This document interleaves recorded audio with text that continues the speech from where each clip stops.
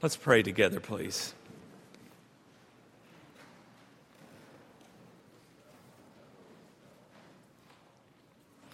Our ship seems small and frail, but you, O God, are with us through all of the many changing experiences of life. And so we gather this day to worship you, to reorient our lives around you, and to hear that one word through a prayer, through a scripture, through a sermon, through a hymn, that will transform us, strengthen us, equip us to be the women and men that you're calling us to be. In the name of the living Word, Jesus Christ, we pray. Amen.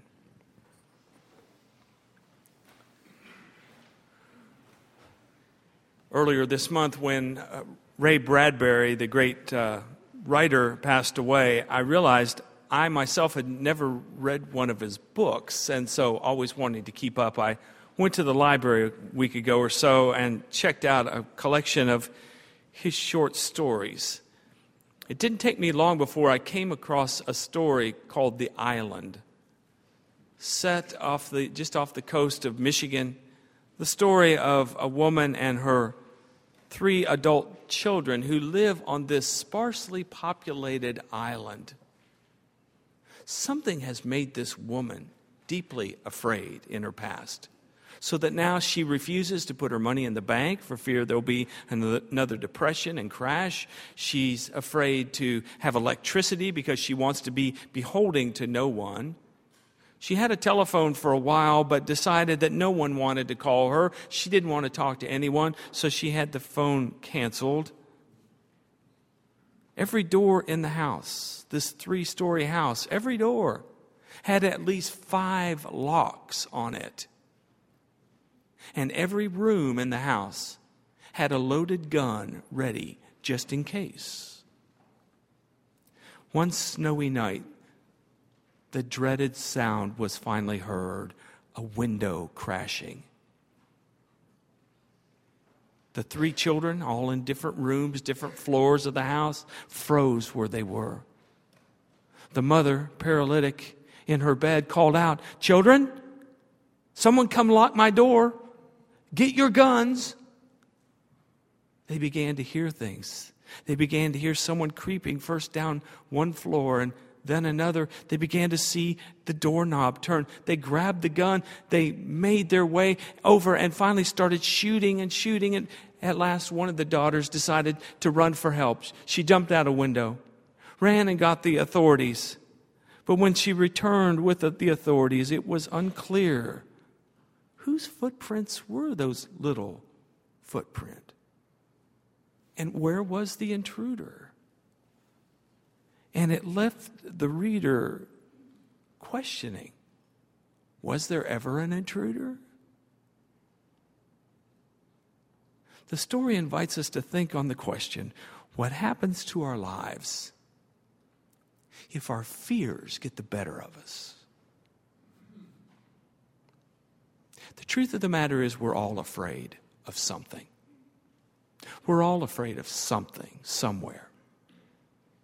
My friend Jeff Hale is one of these guys who flies airplanes. He drives motorcycles way too fast. He leaps tall buildings with a single bound. He bends steel with his bare hands. But he told me one day, I would never become a deacon because I would be way too afraid to stand up in front of a group of people and talk. How do you do that every week, he asked me. Talk in front of people. Jeff Hale's afraid of something. Kids are afraid of things. They're afraid of the boogeyman. They're afraid of what's out there in the dark. Teenagers are afraid. If you were with our youth group or any youth group last week at camp, you would know quickly they're all afraid of looking a little different, right? They can look different as long as it's different like everyone else. But to stand out in the crowd, to be different, oh. We adults, we're afraid. We're afraid of our security. We're afraid sometimes for our health. We're afraid of aging. We're afraid personally. We're certainly afraid politically. The country we live in has a political system that's basically running and operating these days on fear.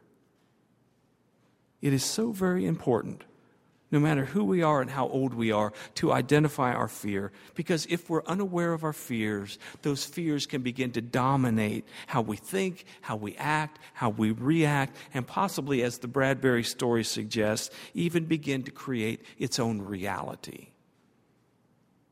Create its own reality. I want to be clear this morning that Jesus, in saying, "Don't be afraid," did not mean there's nothing to be afraid of. He wasn't saying, "Oh, you old scaredy pants, there's nothing here." There are things that will derail us, things that will alter our lives and change our paths in this world. And so the invitation, I think, from Jesus is not to try to create a fear-free world, nor is it to create an illusion in our minds whereby we can live with a sense of bravado that we're okay, we're insulated. I think Jesus is asking us, what are we going to do with our fears? The scriptures we've read this morning are stories in contrast. There are the disciples, and there's David. The disciples, who represent the church on the troubled waters, are afraid. They feel helpless because Jesus is asleep. The Hebrew people in the story from 1 Samuel are much like the disciples. They are afraid because the Philistines have come, and they're like giants. Goliath is 10 feet tall. But there's one, a representative of new Israel, who's not afraid of Goliath. The disciples, on the one hand, say, God doesn't care, apparently. God's asleep. The Holy One is asleep while we have needs. We are abandoned. We are alone. And by contrast, David says, I'm not afraid. The one who was with me when the lion attacked, the one who was with me when the bear attacked, will be with me when I face Goliath. The disciples, veteran fishermen, spent their life on this Sea of Galilee, know about these storms, and yet because of their fear, all of their skills, all of their intuition is paralyzed. They're unable to do what they know how to do best because of their fear. And on the other hand, here's David, who rejects Saul's armor and takes what he does best, his skills as a shepherd boy, and takes him into the battle and kills the giant. So the moral of this story is obvious. Let's all now leave this place and trust in God. Why don't we sing a closing hymn and we'll be dismissed? Oh, if it were only so easy. This trusting in God, can we at least admit that trusting in God is harder than it sounds? That there's this call to learn and relearn that capacity to trust in one whom we believe is real and ever present, and yet at the same time, not always on our minds, not always right there close when we think we need God. So we have to learn and relearn the truth that we may or may not feel in any given moment, to have confidence in this one who, as I said last week, doesn't choose the starring role on Broadway, but rather serves more like the usher in the community theater, in the background, away, but ever present. So can we at least admit that trusting God is harder than it sounds? And lest we think that we are alone in this challenge, surrounded by these stained glass windows with the cloud of witness, let's remember that every single one of these people who surround us had both those times when they got it right and those times when they got it wrong. Those times when they believed and those times when they forgot. David, the great king in the window, believed that day when he faced Goliath, but other days had his times of great failure. The disciples on either side of me, that day at the Sea of Galilee, forgot. They lost their grip, they lost their faith, but they had other moments where they shined like the sun. And their story is our story. As one old monk said, here's what we do in the monastery. We fall down and we get up. We fall down and we get up. We fall down and we get up. There is something that we can do to transform our fears, though. And you're doing it right now.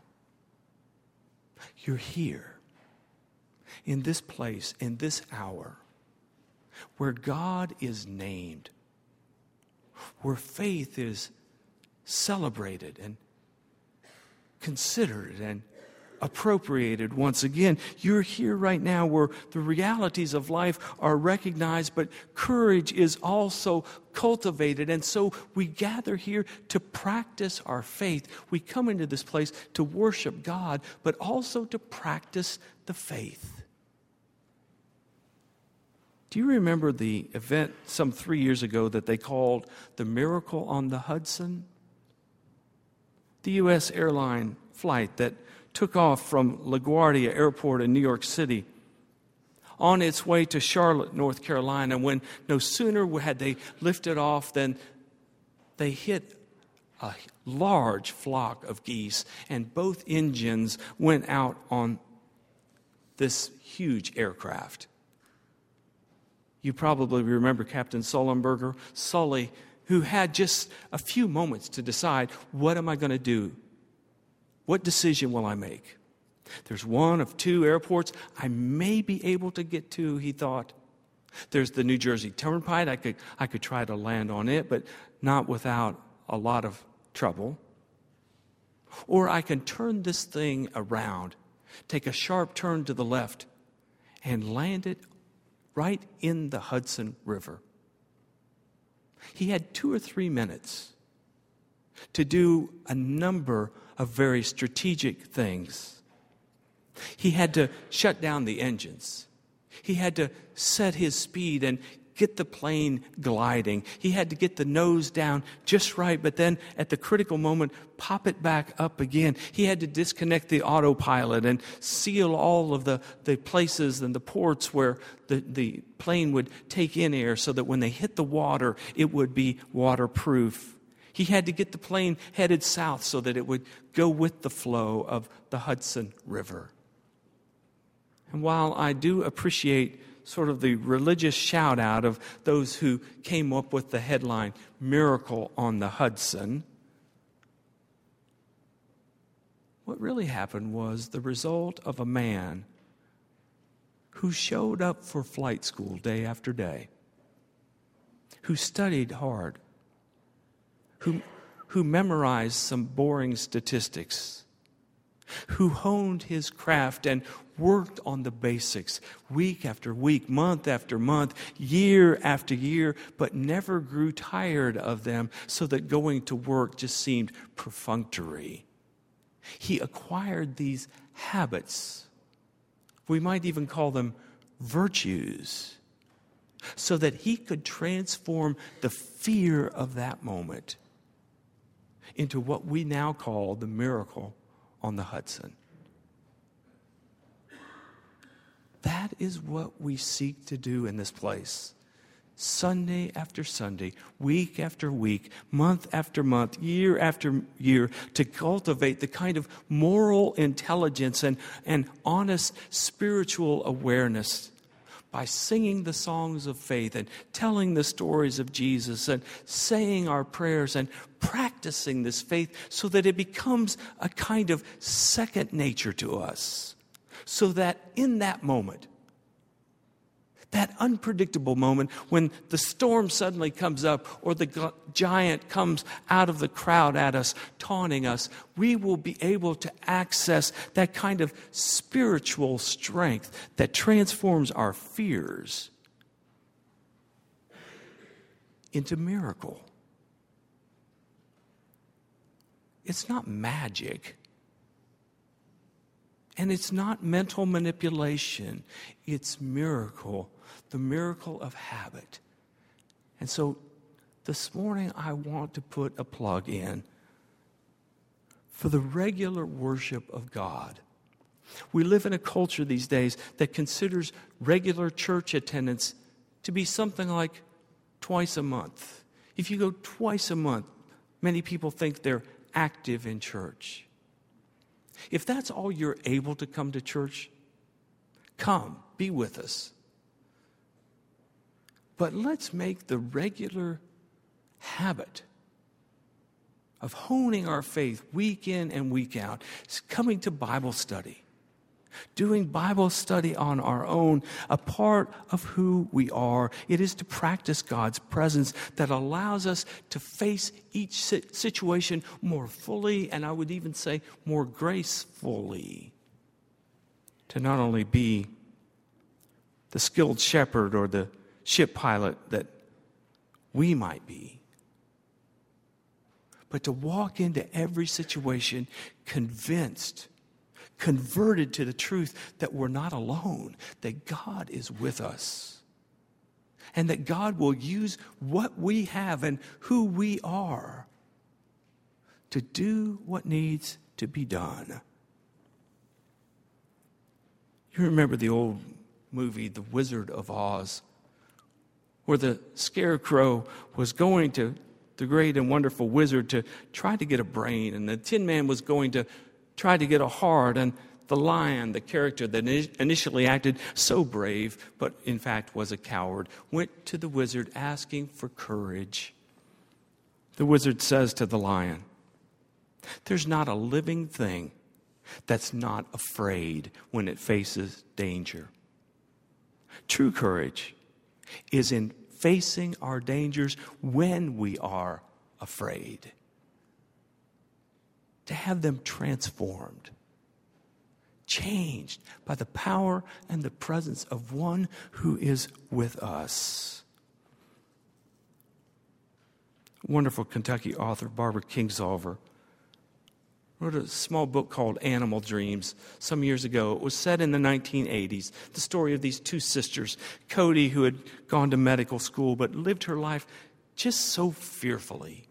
She couldn't enter into deep and intimate relationships. She couldn't really get into her career. She just always lived hesitantly. Cody and her sister Hallie. Hallie was one of those people who seemed to be able to seize life without any fear. She had studied biology, and after college she had gone off to Nicaragua to help the farmers learn about crop production, but also to stand with them in that terrible war that went on for decades. They would write letters back and forth. Cody, the cautious one, asked Hallie, "What if we lose this war?"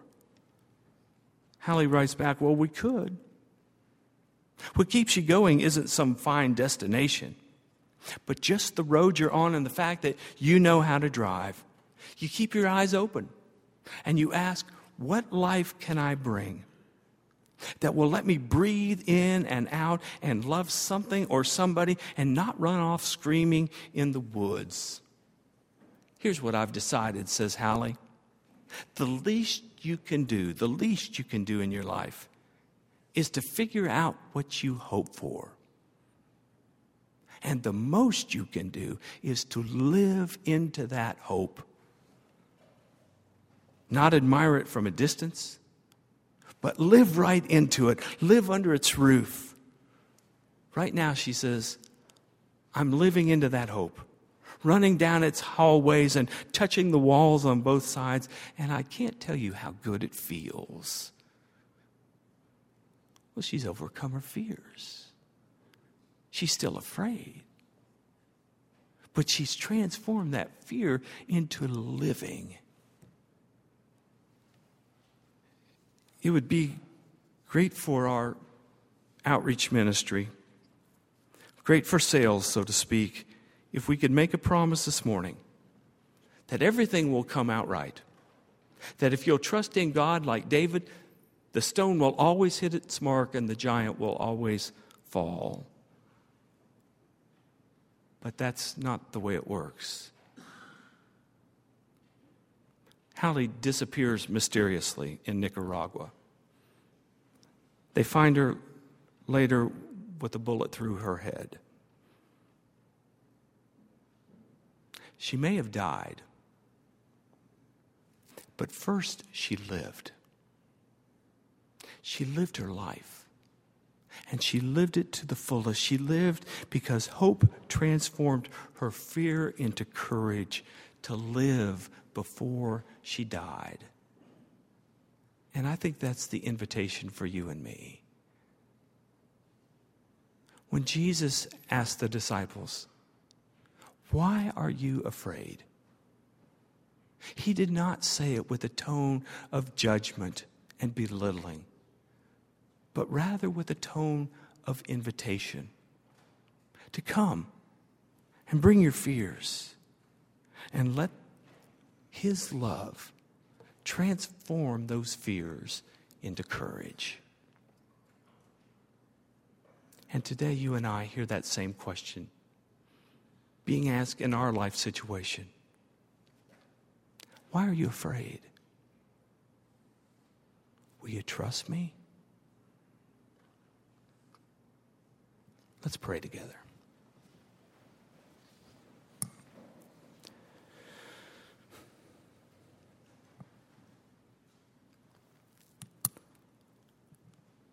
We are grateful, O God, for these moments of ritual and community where we say the words of faith and we live out what it means in this particular form.